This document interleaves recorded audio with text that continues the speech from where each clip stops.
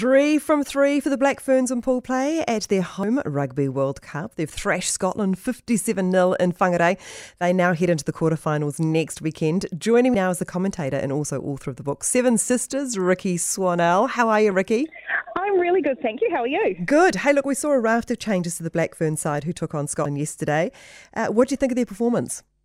Oh, look, I thought that first half was sublime. I mean, Scotland are a tough, nuggety team, but they've been kicked in the teeth in this tournament. They've lost 2 games really narrowly, so it was always going to be a big challenge for Scotland to come out against the Black Ferns who've been playing so well. And, yeah, look, those changes, I wouldn't say seamless, but they look very good, and I think it just shows the depth of the squad, the options that Coach Wayne Smith has had, and he's talked all tournament about how he still doesn't know who his starting lineup is and who his best is, but I think what he does know is he's got options, and he can probably put anyone out there, and they're going to do a good job. They are really well connected, scoring some wonderful tries.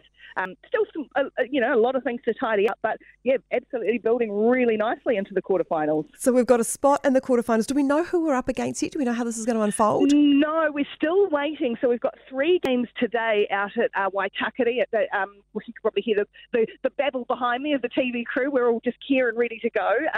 So once we have today's games, then we'll know how it works. The quarterfinals are done slightly differently to what probably is the norm, and that they will be seeded. So at the moment, New Zealand are going to be the top seeds, and I can't see that changing at all. So they'll go in as number 1. So they'll play number 8. The likelihood is that's going to be Wales, who of course they played last weekend and beat, I wouldn't say comfortably, they beat them comfortably on the scoreboard, but certainly had their difficulty. So at this stage, that's who it looks like, but we'll know by probably 7 o'clock today exactly who everyone's going to play in the quarters. What do you think their chances are, Rikki, the Black Ferns? Look, improving every day. If you'd asked me this question 10 months ago, I would have said no hope. 6 months ago, I would have said there's a glimmer.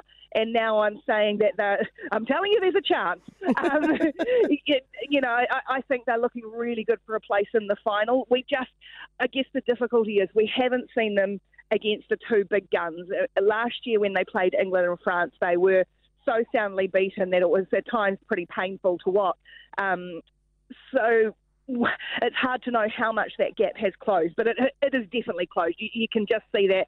And you know what? They're starting to get really great support behind them, and that was always going to be a big thing. If they could get momentum early, start to get the crowds and the support and the nation really backing them, that does make a big difference. I was going to ask you what the atmosphere has been like at the games, attendance numbers. The Cup's sort of open with a bit of a hiss and a roar. Is interest still high?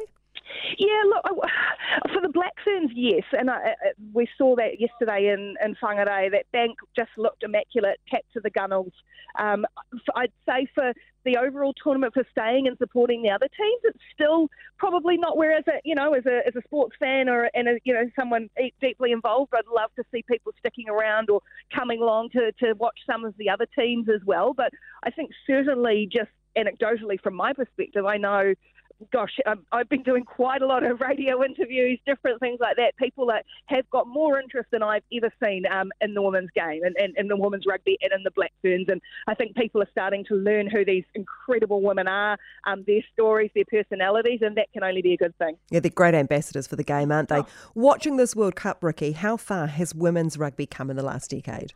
Oh, massively. I mean, I did a slot a couple of weeks ago with the wonderful Melody Robinson and Mona Lisa Codling, 2 great Black Ferns. And, I look to people like them and think, imagine if they had this, or it is people like them who have helped build this. The quality of the game as well, the skill level is so good. These are real athletes now, and we're seeing as more money goes into it, just how much better they are going to get. So, when you say from 10 years ago, I think 5 years back to the 2017 World Cup, and very rarely would I have, and I think I was working at News Talk ZB then, I wouldn't have been on having a chat about the Black Ferns like this. So, it's certainly changed. And look, here's hoping it will only continue to grow and change, and that Wayne Smith won't be talking about locking in his top combinations while actually competing in the World Cup, but maybe more a year out, like we do with the All Blacks, getting, putting some focus on these things.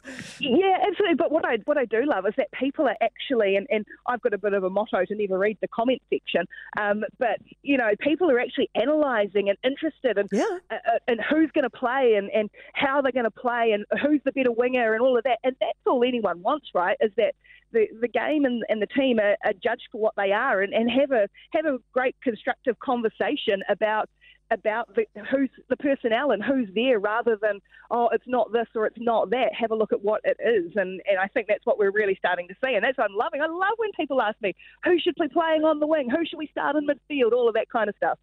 Fantastic. Thanks so much, Rikki. Enjoy the rest of the tournament. Nice to talk to you. Lovely to chat to you too, Francesca.